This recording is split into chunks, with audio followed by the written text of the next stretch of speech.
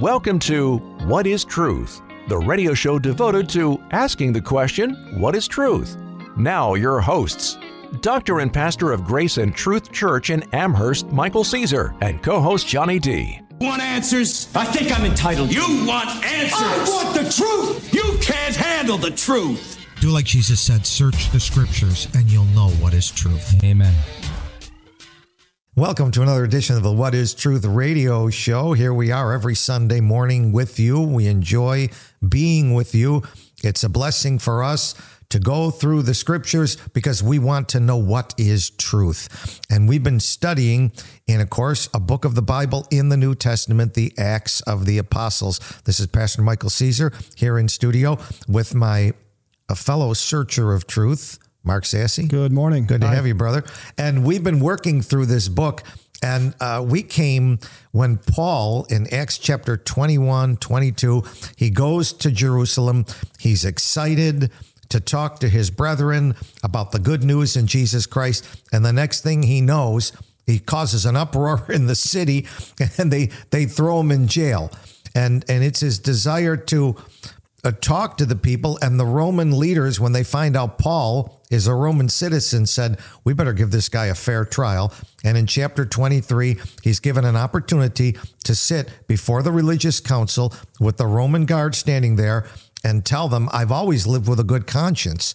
And then things started happening. No sooner than he spoke, yes, the religious leaders got mad at him and said, why don't you smack him in the face? And Go ahead, Brother Mark. Well, I mean, after that smack in the face, he separates the Sadducees and the Pharisees because he says in Acts 23, verse 6, he says, I'm a Pharisee, the son of a Pharisee. Yep. And of the hope and resurrection of the dead, I am called in question. Yeah. And that divided the Sadducees and the Pharisees because the one believes in that and the other doesn't. Yeah, verse 7, there was a great dissension between the two. Right. And that's a great teaching that God would like us to pay attention. Now, the Pharisees were religious. They're a religious sect. This is what they do for a living. They're not truck drivers. Right. They're not engineers. They're not blue-collar workers. This is what they do for a living. Supposedly, they read the Bible and teach the Bible. Same with the Sadducees. Right. Another group that reads the Bible and teaches the Bible. And there's dissension, it says in verse 7. There is strife. It says they're divided in verse 7. How can we be divided if we have the same book? Well, if there's division with the same book, it has to be two different spirits. I remember, I remember when we had a new piece of equipment delivered to the operating room. I think it was a Draeger machine. It was a high-class Draeger anesthesia machine. And one of the guys was having trouble working with it. And we called the rep in. And we said, there's something wrong with the machine. He says, nothing wrong with the machine. The operator, it's operator error. Yes. He doesn't know how to use it. Right. And it's like reading a Bible. Yeah. The reader of the Bible can get things wrong if he listens to the wrong spirit. That's what you're saying. Yeah, it's the wrong spirit. It's like Paul warned in Corinthians, he talked about like another spirit, another Jesus, and another gospel. Okay. And he said, he warns against those things. And this causes division. So even today, now you say, well, that's 2,000 years ago. Even today, we might see a division between the Pharisee, Presbyterian, and another denomination, another group. I don't know one that starts with S. I can't think of one that starts with S. But anyways, but you can see division between the denominations today. Sure. But really, it should be, what does the Bible say? Let's sit down at a table with the Bible and search the scriptures and see if those things are so. See, like the Bereans did earlier in the book of Acts. And later Paul would write, and he watched this, he lived through it, he wrote the Corinthians, he says, if we're in Jesus Christ, we should all speak the same thing. There should be no divisions among you. You should be perfectly joined together in the same mind with the same judgment. But if I see envying and strife and division, he says, you're still carnal. Yeah. So there's a difference between a spiritual person that's asking God's Holy Spirit and a human spirit, which is carnal. And I read it that way. How do you read it, Mark? And then there's an argument. Right. And part of that is, you've said many times it's about the heart. God writes things and he tests your heart by how he writes things. And he's questioning are you trusting him? Are you putting your faith in him? Correct. Or are you leaning upon your own strength, your own flesh, your own might, those kind of things? And are you prideful or are you humble? And I notice, and I bring people to this sometimes because here you see, I'm looking at Romans chapter 2 for a second. Good. But you see that the Sadducees and the Pharisees, they're both Jews. Correct. Right? But they see the scriptures a different way. They're reading the same scrolls, and they see it a different way. Right. And at the end of Romans chapter 2, 28 and 29, the Bible says, "For he is not a Jew, which is one outwardly. Neither is that circumcision, which is outward in the flesh." That's just outwardly, right? Sure. "But he is a Jew, which is one inwardly, and circumcision is that of the heart and in the spirit, and not in the letter, whose praise is not of men, but of God." So you're looking to God in your spirit, in your heart. And the Bible always said, if we look to God, he'll teach us. Amen. Yeah. And there will be agreement. God's not arguing with himself. His children shouldn't be arguing. Okay. Right. There should be unity. Amen. There should be unity. So they strive, against each other. And in verse 10 of Acts 23, there arose a great dissension. And the chief captain, this was the Roman chief captain, he was fearing lest Paul should have been pulled in pieces of them. He commanded the soldiers to go down, take him by force from among them, and bring him into the castle. I'm going to stop. That's a sad commentary. Now, this is a Roman centurion protecting Paul from two religious groups that want to kill him. Right. And he used to be a Pharisee. Yeah. I mean, religion, we would think, isn't about killing and death. Right. And yet here the Bible showing religious people can be deadly. Well, not only was his life threatened, but they've been lying about him in the past. So lying, and then we're going to see in the next few verses, they're plotting to murder him. These are religious people that are doing this stuff. So lying and cheating and premeditated murder is what they're about to set up. So the centurion decides to take him from these people and bring him back to the castle. Right. Okay. And give him a room for the night, I guess. Okay. Well, they're keeping him safe. The chief captain, he still wants to find out what this is all about. Yeah. Well, I already know this chief captain who's a Roman. They're still in Jerusalem now, aren't they? Yes. Around the time of Pentecost. Okay. In his mind, he's thinking, the real authority is back in a civil authority. It's not in this religious council over here. I'm going to have to get him to a city where the civil authorities are. And that's probably what he's planning to do, is get him out of town to some place where now we can hear this in a Roman court. This is a Roman guy. We'll hear it there because these religious people want to kill him. Yeah. So it's not just, it's like in court today, if you had a civil matter versus a criminal action, right? Yep. Here, this was like a religious discussion versus, now this is a civil issue. Yeah, right. And in that case, they would send him to Caesarea in those days because that was kind of the Roman headquarters. Named after Julius Caesar, and that's where the headquarters were, and that's where the civil authorities were. Okay. And that would have been like north, near the coast, but north of Jerusalem. Right. Yep. So in verse 11 here of Acts 23, as the story, I love the story. Yeah. I mean, there's a lot to this story, and there's a lot of action in this story. And you have to remember, this is not a fiction book. You can make a 2-hour movie out of this thing. You could make a great movie out of this story. And one of the best movies ever made was The 10 Commandments years ago. Oh, yeah. And that was taken right from the Bible. Amen. Yeah. So here we go with the story. This is a true story. In Acts 23:11, it says, "And the night following, the Lord stood by him and said, 'Be of good cheer, Paul, for as thou hast testified of me in Jerusalem, so must thou bear witness also at Rome.'" Those are words I read in my Bible. So this is Jesus speaking. Jesus shows up. Yeah. And before we go on with the story, I noticed the first three words here in verse 11. It says, or the first four, "and the night following." Yeah. So he got taken by the Roman soldiers. He got taken into the castle. Yep. And then he's all alone. He's all alone. He's all alone, or so he thinks. Yeah. So you don't read here about like he was singing hymns or he was praying or he was witnessing to the other prisoners or anything like that. Earlier in the book of Acts, there was the jailbreak where an angel shows up or the chains fall off, that kind of stuff. Yeah. Here, it's the night following, and he's just got to wait. He needs to wait on the Lord. And I'm going to go a little further. I'll take a little license with it, dramatic license, just by the way the Lord speaks to him. Be of good cheer, almost as though Paul's heart was a little troubled. Right. He's thinking, I wanted to come to Jerusalem. I wanted to testify. I did testify. I told the people, men and brethren, I've lived in good conscience before God. I told them about the testimony I had, how I saw the light.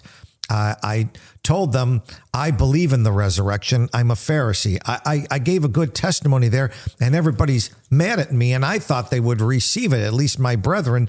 And I remember when they were in the upper room, Jesus said, let not your heart be troubled. It's almost like he could sense the trouble in his heart. And Jesus comes to minister to the need. Well, the Lord looketh not on the outward appearance, but he looketh upon the heart. Yeah. And so he knows Paul's heart at that moment. And Paul might have even been remembering back in Acts 21, verse 10. Yeah. And it says that there was a prophet Agabus, and he took Paul's girdle and he bound his own hands and feet. And he said, thus saith the Holy Ghost, so shall the Jews at Jerusalem bind the man that owneth this girdle and shall deliver him into the hands of the Gentiles. So Paul was warned of the Holy Ghost. If you go to Jerusalem, you're going to be bound. Yeah. And now he is, and he's alone that night, and he's got to wait. Yeah. So I'm trying to think this through again as a person, because we have thoughts among ourselves. The truth of the matter is, I think we've all had, I remember a great album made by Bill Evans years ago. It was called Conversations with Myself. Okay. You ever had those? You ever sat and kind of talked to yourself and, should I do this? Shouldn't I do this? I got an offer for this job, or should I go to this school or go to that school, or should I talk to my boss, or should I not talk to my boss about this, about a raise? And, we have these conversations with ourselves. How should I handle this thing? Yeah. And then sometimes what we'll do is we'll talk to someone else. Now, in the conversation with ourselves, we begin to lean in one direction. I think I will. I think I'm going to go to that school over there. And then we'll talk with a friend like Agabus and go, I think I'm going to that school. And he'll say, that's not going to be a good decision to go to that school. Yeah. And then you pull back and you have a conversation with yourself that night. Well, Agabus means well, but I really think this will work out. I thought about this and I'm going to try it my way. Yeah. And Paul is like thinking, okay, well, thank you, Agabus. That's very nice you said that. But I've got hope. I grew up a Jew. I've known these people for years. I don't think you know them as well as I do, Agabus. I'm going to be able to go there and convince them. Yeah. So, and then he ends up in the castle as a prisoner. Yeah. And so he learned. He wrote later to the Philippians. He said, well, if you try and do this, don't be surprised if you get persecuted too. Amen. These things are going to happen. Amen. Well, there's plenty of Christians and plenty of people that have run into kind of dark times, sure. Disparaging times, those kind of things. And Psalm 40 talks about it, where it's a Psalm of David. Mm-hmm. And it starts out, I just want to read the first, say, 3 or 4 verses. David says, I waited patiently for the Lord. Amen. And he inclined unto me, and he heard my cry. Yes. He brought me up also out of an horrible pit, out of the miry clay, and set my feet upon a rock, and established my goings. That makes me sound like David kind of tried all his might and all his ways, and it wasn't going so good. And I'm just thinking about this. And David, being a Jew, living in Israel, Paul is a Jew. He's back in Jerusalem. We're Americans here in America. We often want to believe of the best in men. We want to believe there's enough goodness in them. There's enough hope in them that they're going to get it and they're going to see it and they're going to want to get it. Yeah. And what we're kind of learning through the scriptures is that men by nature, the fallen nature that we're all born with, the sin nature, tend to come short of the right thing, tend to believe error more than truth, and can tend to kick against the pricks, even like Paul did early in his life. When God is trying to prick the conscience and say, go this way. I mean, there's no doubt that when Paul was in Jerusalem and he said, look, I saw this light appeared to me. It was Jesus. He told me his name. He told me what he was going to do. He was going to send me to the Gentiles. I mean, he's testifying truth to these people. He's thinking they're going to receive that. And God was probably trying to prick them, saying this is truth. And at the same time, they're going, yeah, but we've always done it this way around here. Yeah. And we're comfortable doing it this way.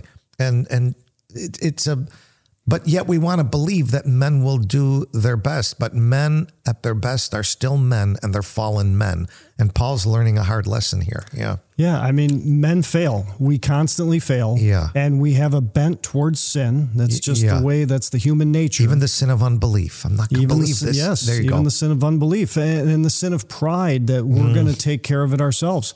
I can give you multiple examples about how I've witnessed where people, they don't think that they're prideful. Right. I mean, every man will declare his own righteousness. His own the Bible goodness. says. Yeah, sure. I'm a good man. But a faithful man who will hard to find. Hard to find. But because people hang on to the fact that they're a good person or they're generally a good person, until someone gets broken, and whether it's, broken financially, broken in their family problems, broken in health problems, all these different problems that lower someone down from their pride. Correct.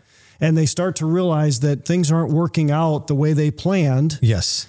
And they've tried their best and it's still not working out. Yeah. Then they'll finally say, Lord, help me. That's good. That's good. So here Paul, alone that night in the castle, is in a little valley. Yes. I wanted to reach these people. I didn't. Instead, there's a big division. The Jews didn't believe me. The Romans aren't sure they believe me. Here I am sitting all alone. I'm in a valley. And here's where the Bible says Jesus is the lily of the valleys. This is where he comes to meet us. And you were just giving examples of people. Someone was at the house today and talking about a book they read by a guy on getting rid of cancer in the world. And it was talking about B17 and Laetrile and all that. And I said, that may be good physically, but believe it or not, God uses dis-ease to reach people. Yes. There are some people that if he doesn't get them with a state of disease and they don't find themselves on the hospital bed, they're so busy and active, they don't think about God, but there is where they think. And he said, that happened to my father. My father was strong and wealthy his whole life. And then when he got cancer, then he got saved. I said, same with my mother. I mean, God uses this for a greater good. So in the valley, that's where the Lord shows up. And here he comes. Well, just like we were talking about the heart before. Yeah. God says a broken and a contrite heart. That's something that he can work with. Yeah. And sometimes it takes a brokenness. And then when you do realize that pride is not the way. Amen. Jesus is the way. Amen. And, because he has, Jesus is the word. And through his word, he's got all the answers and the counsel and the guidance for which way you should go in your life. Yeah. But the first thing is salvation. Yes. And that first thing of salvation, the Bible says you have to ask. Well, you're not going to ask if you're prideful and you're busy. Right. You're only going to ask if you're broken and you're needy. And looking up instead of looking around. Amen. Okay. And then once you do ask, going back to Psalm 40 again, looking at David again, in verse 3, it says, and he hath put a new song in my mouth. Amen. Even praise unto our God. Yeah. Blessed the new birth does that. Yeah. He says, blessed is the man that maketh the Lord his trust. Yes. Yeah. So he respecteth not the proud. So it's trusting in him and his ways. Yeah. So Jesus Acts. Shows up in verse 11. He shows up in verse 11. Yep. He says, and he tells be of him, good cheer. Yep. And as thou hast testified of me in Jerusalem, so must thou bear witness also at Rome. So he's going to witness for Jesus again in Rome. Yeah. Now I was looking in the book of the Proverbs, and great wisdom in the book of Proverbs. And it's God's wisdom in the book of Proverbs. Amen. And in Proverbs chapter 16, it says in verse 9, a man's heart deviseth his way. Paul, in his heart, had devised, I want to reach people for the Lord. I think I'll go to Jerusalem. But God directed his steps. No, Paul, I'm going to take you to Rome. Yes. I got a greater work for you to do at Rome. Remember, I called you so I could send you to the Gentiles. I told you that in the last chapter 22, verse 21. Depart, I will send thee far hence to the Gentiles. Yes. So I know your heart wanted to go to Jerusalem. I need you to go to Rome, and now I'm going to direct your steps to Rome. Amen. Amen. Yeah. So even though Paul had a desire to reach out to his brethren, the Jews, and you see that in Romans 9, 10, and 11, sure. that was his heart's desire. But God has a purpose for him, and he's sending him to the Gentiles. I think that happens a lot in America today in this manner. You'll get a young man, he'll get saved. He'll start going to a Bible-believing church. In that church, he'll learn and he'll go, I want to reach the people I know, my high school friends. I mean, I grew up with these guys in high school. Most of them stayed in the area. I played football. I played basketball with them. And then, he's devising his way. And then all of a sudden, the Lord starts working in his heart. No, I'm going to have you be a missionary over here in Chile. Yeah. Or I'm going to have you a missionary over here in South Africa. And the Lord then will eventually direct the steps to where the Lord knows best. And the Lord does know best. You agree? Absolutely. That happens a lot. Not only does he know best, but he'll nudge you in that direction. Yeah. And he'll make things, sometimes people call it, he opened a window or he opened a door in that direction. Amen. And you see that it had to be the Lord's doing. Yeah. Things couldn't fall into place the way they fall into place sometimes unless it's the Lord's doing. And I can testify of that, of some of the things that have happened in my life. But here in verse 12, it says, and when it was day, certain of the Jews banded together and they bound themselves under a curse, saying that they would neither eat nor drink till they had killed Paul. And there were more than 40 which had made this conspiracy. Now think about this. These are religious Jews. Correct. These are not just some guys that work on the docks or some motorcycle gang. No, these are religious Jews that are gathering together, and it says that they bound themselves under a curse. I was surprised when I first read that because I would have thought that they would have said they made a vow or they made a contract together or they made a whatever. But they made a curse, and they put themselves under this curse. And so they're saying they're going to kill Paul, and that's going to fix this problem. And it's curious, like we said a few minutes ago, like these are religious guys, and they're involved in lying and cheating and murder, and premeditated murder. And I think what breaks the heart of the Lord is he's watched this go on century after century and generation after generation. What they're doing right here that you just said, they're banding together. We're going to neither eat nor drink till we kill Paul. God had told the prophet Isaiah a long, long time ago in chapter 58. He said, Isaiah, go to these religious people and cry aloud, preach to them, spare not, lift up thy voice like a trumpet, show my people their transgression, show these Jews of the house of Jacob their sins. Verse 4, they fast for strife and debate. They fast so they can smite with the fist of wickedness. You shall not fast this way. Is this the fast that I've chosen for you?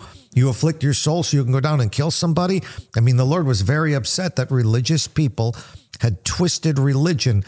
And I think what I learned from this is, where would this come from?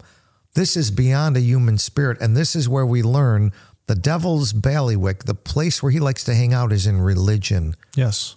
He hangs out.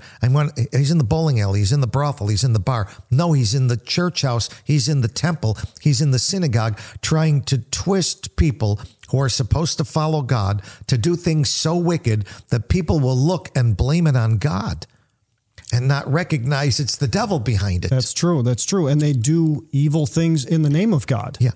There they are, fasting in the name of God. And God's saying, is this what I chose for you? Of course I didn't do this. Right. Where are you getting this from? It's another spirit, an unclean spirit. Yes. It's a conspiracy. Yes. It's not inspiration from my spirit. It's conspired from a spirit from underneath. It's a dirty spirit, an unclean spirit. And that's what you see throughout the scriptures. When you see conspire, it means it's coming from beneath. Yes. It's not a good thing. God inspires things from above. Yeah. And that's a good study to do. There is the word conspiracy. If you go to a thesaurus, what do I call them things? Dictionary? No, the other one, concordance. Okay. I'm getting old. Sorry, folks. A concordance. And you look at the word conspiracy, it's 10 times in the King James Bible. The first time it had to do with a man conspiring against his father. It's in 2 Samuel 15. And a whole bunch of other times, it always involves people doing things that are unconscionable, wanting to kill people and do things like that. And God's trying to say, look, there's one of two spirits that wants to reach you. The one from above, that's my spirit, and the one from beneath. and it's going to just drag you down. And that's what we're seeing here. Well, in these days that we live in, because there's a lot of deception out there, and a lot of lies and different things, something to consider is that in this story, we see these Jews that banded together in a curse. They're religious, they're fanatical, right? But they believe their religion's going to get them to heaven. Regardless of what they're doing down here, they believe that they're religious and they're going to heaven. God's going to wink at it. Yeah. Yeah. And so they can, you can break my commandments. I'll just wink. Yeah.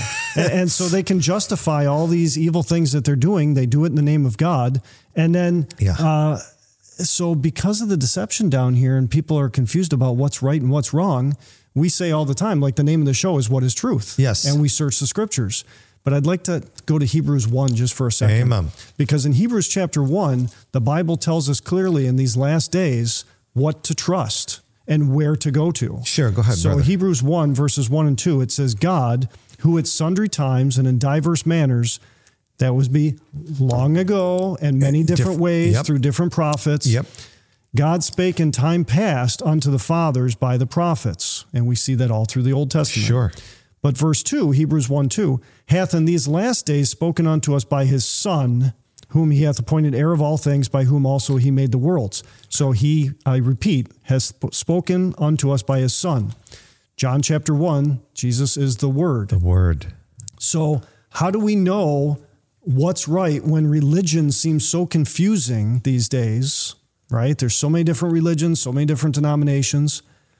You have to listen to his Son. You have to listen to the Word. Sure. You have to go to the Bible. Seek ye out of the book of the Lord and read.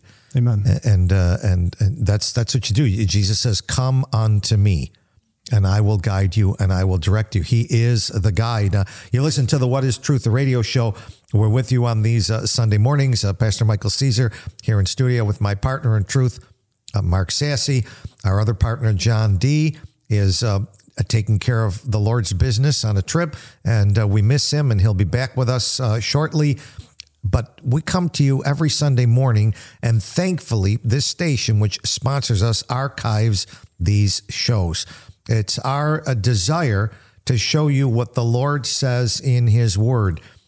As we both have learned, Mark, you and I, the most important thing that we need is a relationship with our God, the Creator. Amen. I was lost until God found me and helped me through this book. You, the same thing. Same thing.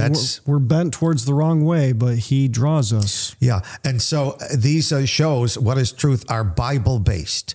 And you'll hear us reading from the scriptures. We encourage you to read along. If you want to hear the old programs, you can go to WEC, the Big WEC, and their website, and it's archived under What is Truth. We're also sponsored by a little church up in Western New York called Grace and Truth Church. You go to that website, you got to spell the whole thing out, Grace, A-N-D, Truth Church. You got to put church on there, .org. And then up will come the homepage, up will come sermons, click that, and then click YouTube, and you'll see the What is Truth program. Stick around. We're going to have a station break. We're going to be right back with the second half of the show. Grab your Bible, Acts 23. Be right back. What is truth?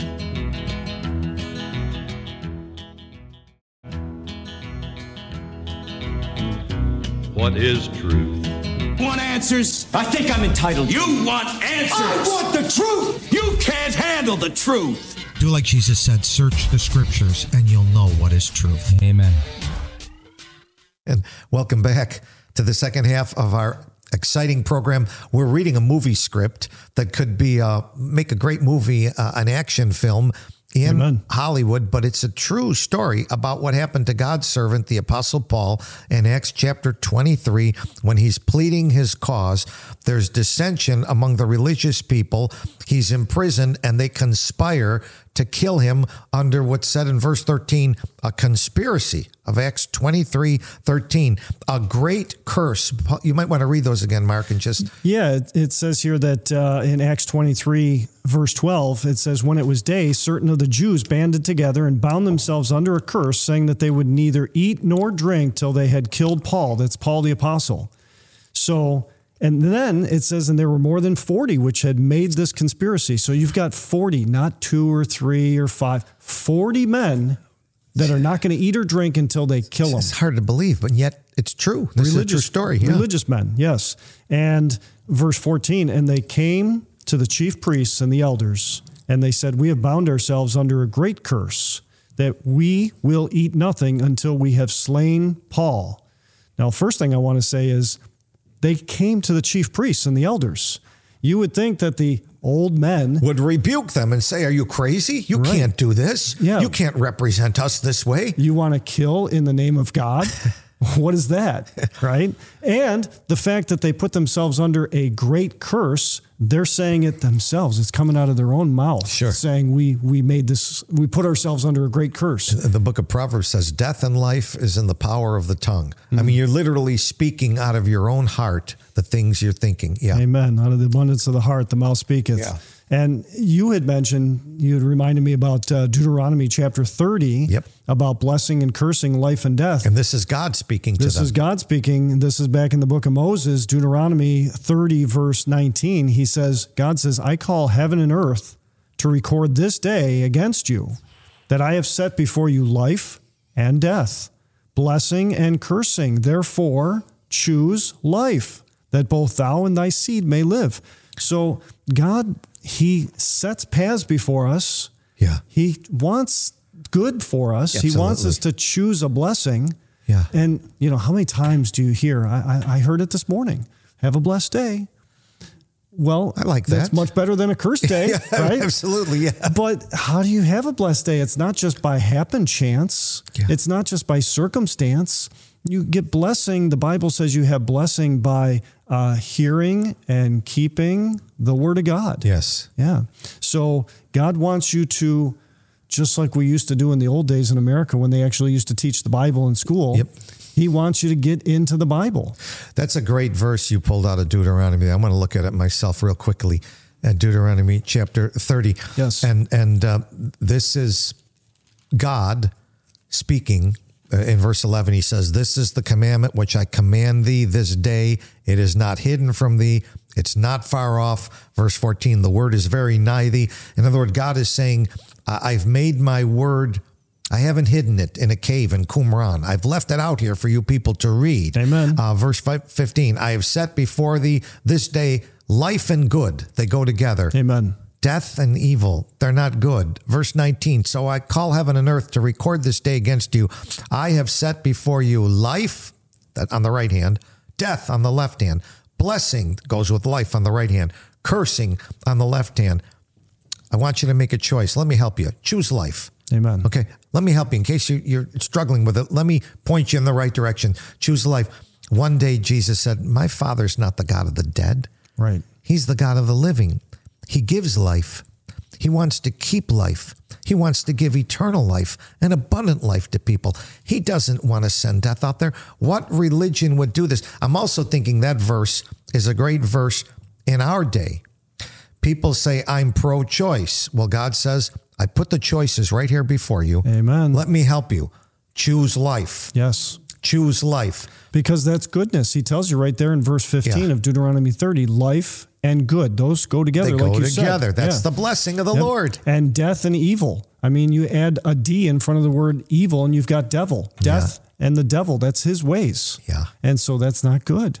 And so anytime you're faced with, people, they bring up the most extreme examples when they talk about things with abortion or end of life with elderly people. Okay. They say, well, what about in this extreme example? Then what? Don't you want to choose death?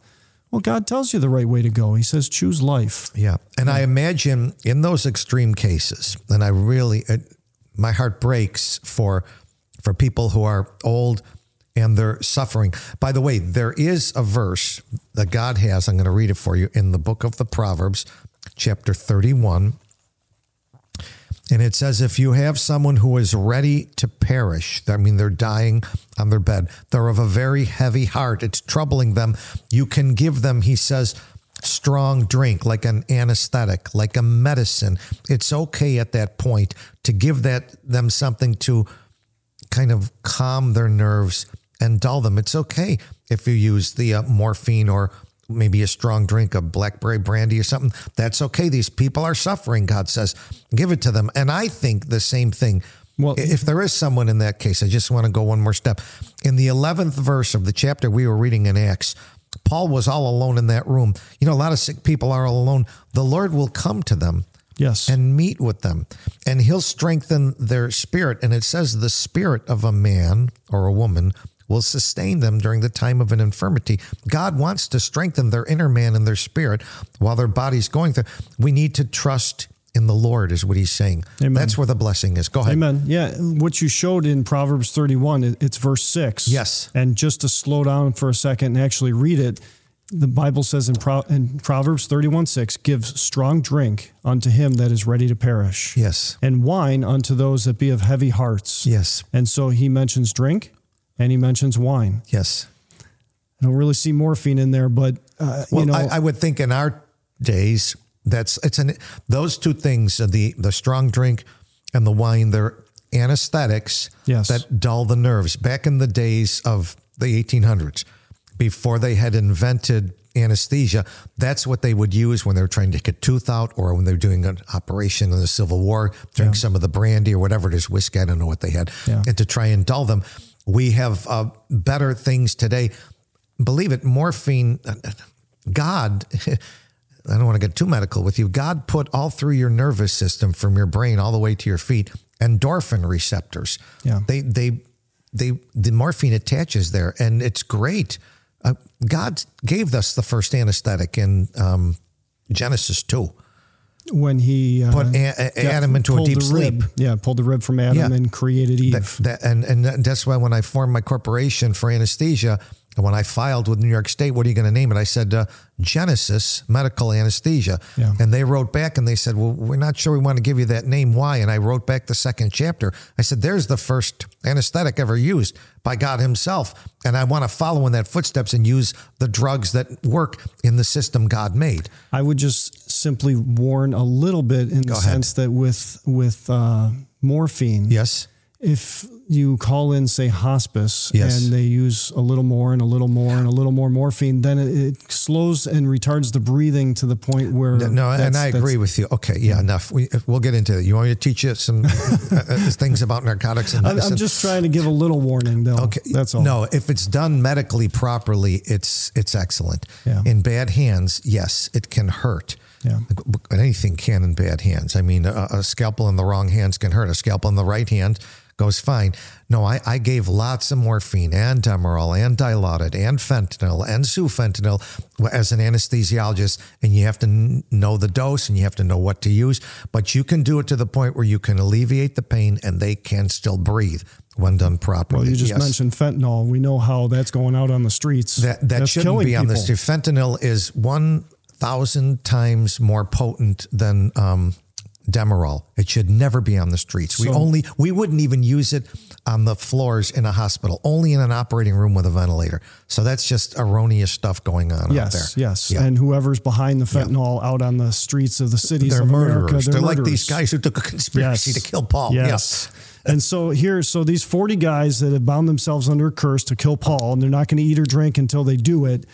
They come to the chief priests and the elders, and they say, verse 14, we've bound ourselves under a great curse, that we will eat nothing until we have slain Paul. Now, therefore, ye with the council signify to the chief captain, that would be the Roman chief captain, that he bring him down unto you tomorrow, as though ye would inquire something more perfectly concerning him. And we, or ever he come near, are ready to kill him. Oh, yeah. This reminds me of what happened. I don't know if any of our listeners are old enough to remember this. I was a little boy. It was 1963. They had killed the president, Kennedy. Yes. They had arrested the guy that did it named Oswald. We went to, I was Catholic at the time, went to Mass Sunday morning. I got home and everybody had the TV on about what's going on because Oswald was going to be transferred that day from the little jail cell in Dallas to the county jail cell. And everybody was cooking in the other room and I was watching. And as he's walking out, they're ready to transfer him. This is what they're doing here. Yes. They want to transfer Paul. During the transfer, we're going to kill him. This guy came forward and shot him named Ruby. I saw it. I remember running in and telling my mom and dad, they just shot Oswald. What? There was no replay back in 1963. You couldn't see it. You had to wait till the film was developed and was showed the next day on television. Yeah. They thought I was nuts. I said, no, it really happened. So you actually saw it first. Oh, I was sitting there all by myself. Well, yeah. Interesting. 9 years old. A little but piece this of is what history. they're doing right here. The same thing. You transfer him from one to the other, and we'll get him there. You know? Yeah. Now, you would think one guy against not just the 40, but now it's the 40 working together with the chief priests and the elders, Yes. right? And they've all got this plan worked out. Yep. But then God steps in. Amen. And you see here in verse 16 what God uses. He uses some family. Yep. And he ends up using the Romans. Good. And he does a great thing here. So in verse 16, the Bible says, and when Paul's sister's son, that'd be his nephew. Paul's nephew, yeah. When he heard of their lying in wait, he went and he entered into the castle and he told Paul. Paul, I heard what these guys were saying. They're planning on killing you. Yeah. Then Paul called one of the centurions unto him. Now, a centurion is a Roman soldier. He's a officer over 100 soldiers. Okay. Yeah. And so Paul called one of the centurions unto him, and he said, bring this young man unto the chief captain, for he hath a certain thing to tell him. So he took him, and he brought him to the chief captain, and said, Paul, the prisoner, called me unto him, and prayed me to bring this young man unto thee, who hath something to say unto thee. Then the chief captain took him by the hand, and he went with him aside privately, and he asked him, what is that thou hast to tell me? Yeah, what do you got? Son, what do you know? I want to hear. I got to stop here for a second and say, do you notice? Now, the chief captain, he's a high officer. He's a high-ranking officer. And he has enough wisdom to take this boy aside privately. Good. And he's going to talk to him one-on-one with nobody else listening. Why? Because anytime in the military, and I've read military stories in the past, doesn't matter from what war it's in or what era it's in, there are spies, there are double agents, there are traitors, yes, and there are ears on the wall, so to speak. And so this chief captain... And loose lips can sink a ship, right? Exactly. They used to say so. Get quiet on this. Okay. So he takes him aside privately, which is a really good thing. And you know what? That's good advice, too, in everyday matters, in the sense that some things are not everybody's business. Correct. Some things you need to talk to someone privately, Good. Whether it's family or whether it's a friend or whatever. Sure. I had an example this morning. I had somebody who wanted to ask me a relationship question and, what would the Bible guide on this? And I said, well, let's come over on the side and let's talk on the side. Good. Yeah. And so anyway, as the story goes, verse 20, and he said the Jews... This is the nephew now talking to the chief captain. Yes, he said the Jews have agreed to desire thee that thou wouldest bring down Paul tomorrow into the council, as though they would inquire somewhat of him more perfectly. We want to... Chief captain, look we had that council meeting 2 days ago. We really couldn't get that thing straightened out. Would you bring him down a second time? But they have no desire in hearing from Paul a second time. They just figuring in transit he's going to get killed. Yes. That's their plan. So they're part of this. The leaders in the council know. So honestly, according to the law, it's like an accomplice to the crime. Yeah, okay. They are accomplices. A conspiracy to commit murder. Absolutely. Okay. Yeah. People go to jail for that. And he for uses the word conspiracy in verse 13. That's what it is. Yes. Well, let me ask you real quick. If there's 4 or 5 guys in a car and they go rob the bank, but one guy sits in the car, and they shoot the guard and kill him and this and that, and then they rob the bank and they all jump in the car and they drive away. If they all get caught... Federal law, he's guilty. Yeah, Absolutely. Yeah. Yep, just because he was driving the car. That's right. Yep.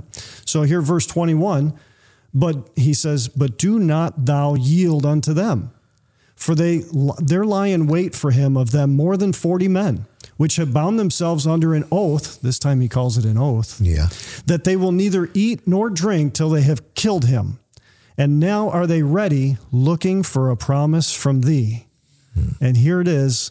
So the chief captain... Now he's got to make a decision. Yes. Now this was in the evening this is going on. He must have come to him in the evening. Okay. Yes. Okay. And we're going to see the time. God sets the time in a few more verses. So verse 22, the chief captain then let the young man depart, and he charged him, see thou tell no man that thou hast showed these things to me. Good. That's another wise thing to do. Always smart. Yep. Keep it quiet. You don't want this. Keep the secret. Yep, Go ahead. You don't want this to get out. Right. Verse 23, and he called unto him 2 centurions. That would be in charge of 200 soldiers, armed soldiers, saying, make ready 200 soldiers to go to Caesarea. See how God defines it right there? There it is. Yeah. God defines what a centurion is. Each one, there's 200. Anyways, make ready 200 soldiers to go to Caesarea, and horsemen 70. That's 70. That's 60 That's like plus 70 10, jeeps. 70. So I got 200 soldiers and 70 jeeps with them. Okay. Amen. And spearmen 200 at the third hour of the night. I got to stop here for a second. This is quite a story. Now think about this. It's not just 200 men. It's 200 soldiers trained, armed, right? Yeah. And then he says, and horsemen, if you're on a horse, that's like 2 or 3 men's worth on each one. Sure. Okay. Sure. And the Bible mentions 70. And you might say, well, why didn't God just say 70? Well, how come when you buy a dozen eggs, you don't say, I'm going to buy 12 eggs? Yeah. Or 2 dozen. Whatever. Yeah. Yeah. I'm going to buy 24. I get 2 dozen. Yeah. So there's reasons why we use different words. There's reasons why God uses different words. And he chooses carefully 70. He doesn't always say that, but sometimes he does. Yep. So here we have 200 soldiers, 200 spearmen. That's 400. Yep. Plus another 70. That's 470. Guarding Paul. That's better than the Secret Service. Look at how God's taking care of him. God's really taking care of them. And then verse 24, and he says, and provide them beasts. Oh, I'm sorry. At the third hour of the night, end of verse 23. So the third hour of the night on a Jewish clock would have been about 9 p.m. 9 p.m. So this is fairly late at night. Yeah. And they're escorting him with an army, basically, a small army. In other words, these 40 guys aren't getting through. If they want to, they picked a war, they ain't going to win. They can't touch a hair on his head. That's right. Yeah, God's got him protected. Verse 24, and provide them beasts that they may set Paul on. So Paul doesn't even have to walk. Yep. He's like in a limo, so to speak, at that time. Okay. And he commands them, and he says, bring them safe unto Felix the governor. In Caesarea. So we're going up the chain, the Roman chain. We're going to find out what's going on here. Yep. Okay. And then he writes a letter. Here's the chief captain. He writes a letter, and here we get to find out his name. Verse 25, he wrote a letter after this manner. Claudius Lysias, unto the most excellent governor Felix, sendeth greeting. He says, this man was taken of the Jews and should have been killed of them. Then came I with an army, and I rescued him, having understood that he was a Roman. So he's throwing in a good word for himself there. Because that's not how it happened exactly. Not exactly. It's a little different, but you want to polish this thing up. I got to polish the apple and look good. Okay. Yeah. I want to look good. Yeah. And he says, and when I would have known the cause wherefore they accused him, I brought him forth into their council. Right. Whom I perceived to be accused of questions of their law. Religious questions, not ours. Yeah. But to have nothing laid to his charge worthy of death or of bonds. Amen. So he thought it was a minor matter. In civil court or criminal court in Rome, we wouldn't even consider a matter like this. It's a religious thing. Yes. Yeah. That made the litmus test for us. And really, like you've said in the past, the Romans, they just wanted to keep the peace. That's it. They wanted to let the religious Jews kind of do whatever they wanted to do with their religion, but you got to keep the peace. Sure. You don't have disturbances. We're the civil authorities. Absolutely. Right? In verse 30, it says, and when it was told me, he's continuing with his letter, when it was told me how that the Jews laid wait for the man, I sent straightway to thee and gave commandment to his accusers also to say before thee what they had against him. Because the accusers had said, we want to have a second council meeting with him right here in Jerusalem. And Claudius says he's not going to be safe there, and he is a Roman. So I'm going to send him over to Caesarea where Felix is. Felix will hear, and if you want to counsel, you got to travel to Caesarea. Yeah. So now you got to go the extra mile if you want to talk to this guy. And it takes him a while. Yes, it does. It says in the next chapter in the beginning, it took him 5 days to catch up. Amen. Yeah. So God provided abundantly above and beyond and took care of Paul. And, we did see that one point in the chapter where Paul had to wait. He waited in jail in the castle. Yes. And he just had to wait on the Lord. And the Lord provided abundantly. He gave him an escort like a prince. Amen. The Lord did say, be of good cheer. I'm going to make sure you get to bear witness at Rome. And I guess the first place I'm sending you is over to Caesarea. And from there, he's going to be sent to Rome. But he had told his men in the upper room, the hour comes when you're going to be scattered every man to his own. And these things I've spoken to you, that in me you might have peace. In the world ye shall have tribulation, but be of good cheer. I have overcome the world." Amen. And here we're seeing the power of God to protect one of his own for the purpose of that glorious gospel for the souls of others. Many people are going to hear Paul testify because of this. Amen. Yeah. Amen. And he's going to get to do what he's been doing all through the book of Acts, Amen. Which is preaching the gospel and talking about the resurrection. Amen. And I guess I should say this too, because a lot of people today, they see the world in such trouble, especially if you're watching the news every day, right? And because of that, they're worried and they're kind of in a dark place. And the Lord's going to take care of things. Absolutely. I want to take 1 minute and go back to Acts 15 for a moment. It's easy to find. Acts 15:15. Yep. In Acts 15, verse 15, the Bible says, "And to this agree the words of the prophets as it is written." So this is something God's been saying since way long ago. Promising, He's been promising. He says, "After this, I will return." It's Jesus. Yep. "And will build again the tabernacle of David, which is fallen down, and I will build again the ruins thereof, and I will set it up." So that the residue of men, that all people might seek after the Lord. Amen. And all the Gentiles. I mean, God's desire is to be known of his people, to know his people, and to give the blessing, not the cursing. Amen. I've set before you life. I want to give you life. God is good. Amen. God's desire is to give us good life. Amen. That's what he wants to do. And here he's preserving a life to show his desire that I want to keep people alive. As a matter of fact, God's desire with those 40 people that want to kill Paul would turn their heart unto him, and that hatred and that conspiracy would come out of their heart. They'd get the inspiration of God, and they too would be lovers of life. Amen. I mean, he's not willing that any should perish. Yeah. God Amen. wants all men to come to him. But like I was saying, in modern day, if people are disturbed about the news and the politics of the world and this, guess who's going to fix it? Yeah. Acts 15:15. God's going to fix it. I got that new shirt that my brother just gave me. It says, let me see that, brother. Read that. What's it say? It says, "Normal isn't coming back. Jesus is." There you go. Revelation 14. Amen. Amen. He's the one who's going to fix this stuff. I mean, for those of us who've lived in America, we've seen it change and change and change. We used to have a normal way of life. When I was a little boy at 5 years old in 1959, we would get up on a Sunday morning. The whole block went to church. 80% of people in America went to church. We cared for each other. I was able to take the bus. My mother would give me bus money when I was 9 years old to go downtown alone. I would go downtown alone. I could walk to the Buffalo Public Library. I could come home alone. You want to try that today? That normal isn't coming back. Right. It's been getting worse and worse. But Jesus is. There's Amen. the promise. He's the one who's going to fix everything. Amen. Yeah, people remember the days when they didn't used to lock their cars, lock their houses. Yep, that's and right.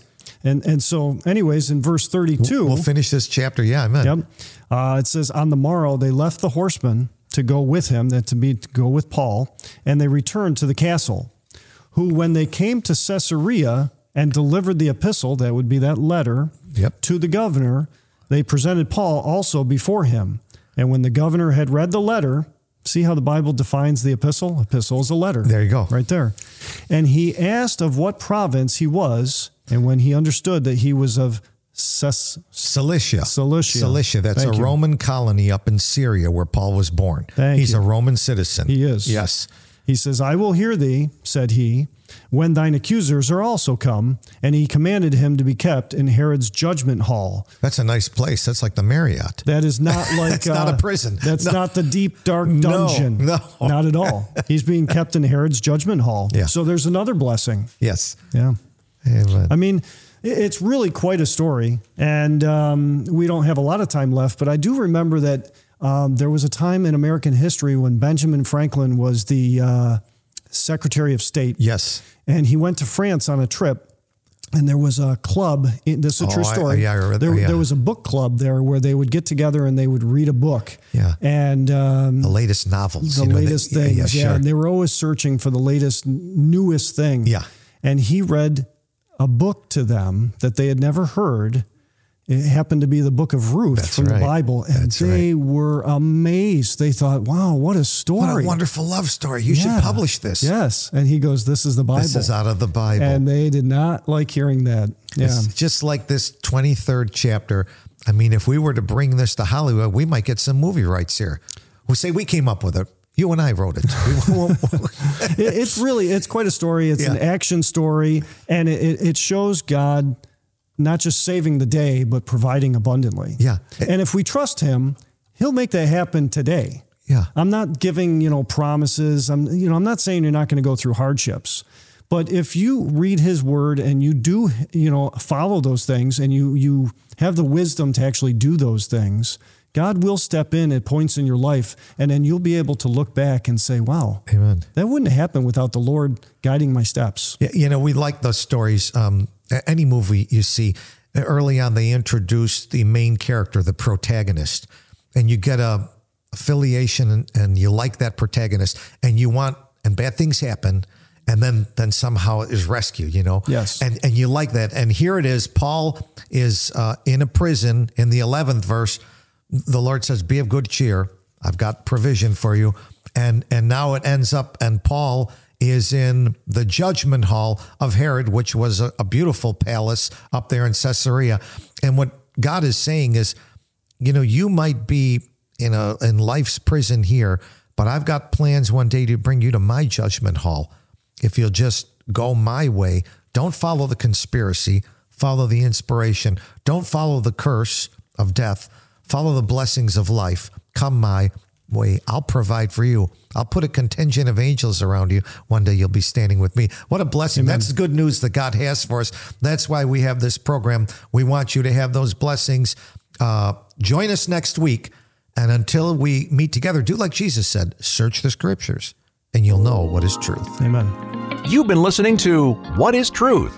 The radio show devoted to asking the question, what is truth? Listen every weekend at this time for What is Truth? Only on WECK.